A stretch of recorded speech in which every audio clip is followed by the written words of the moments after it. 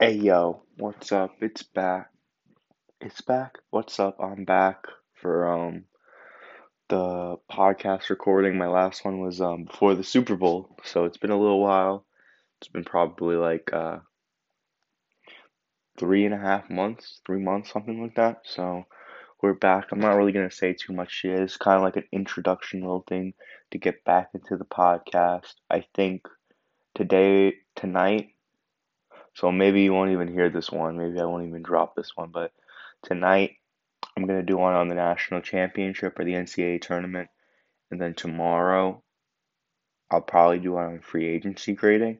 And I think every week or every 2 times a week, I don't know how many times, I'm gonna focus myself on football, on the NFL.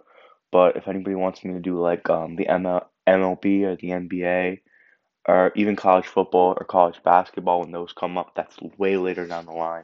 But I think for now, I'm going to focus on the NFL for now. But if you guys want me to do the MLB or the NBA, because I know those two things are going on right now, then we could do that as well. But yeah, that's gonna around sum it up for this little small podcast thing. We will be back later tonight with the NCAA tournament video and talking about it. I'll just talk about the NCAA tournament in general. There was a lot of upsets this year, all of that.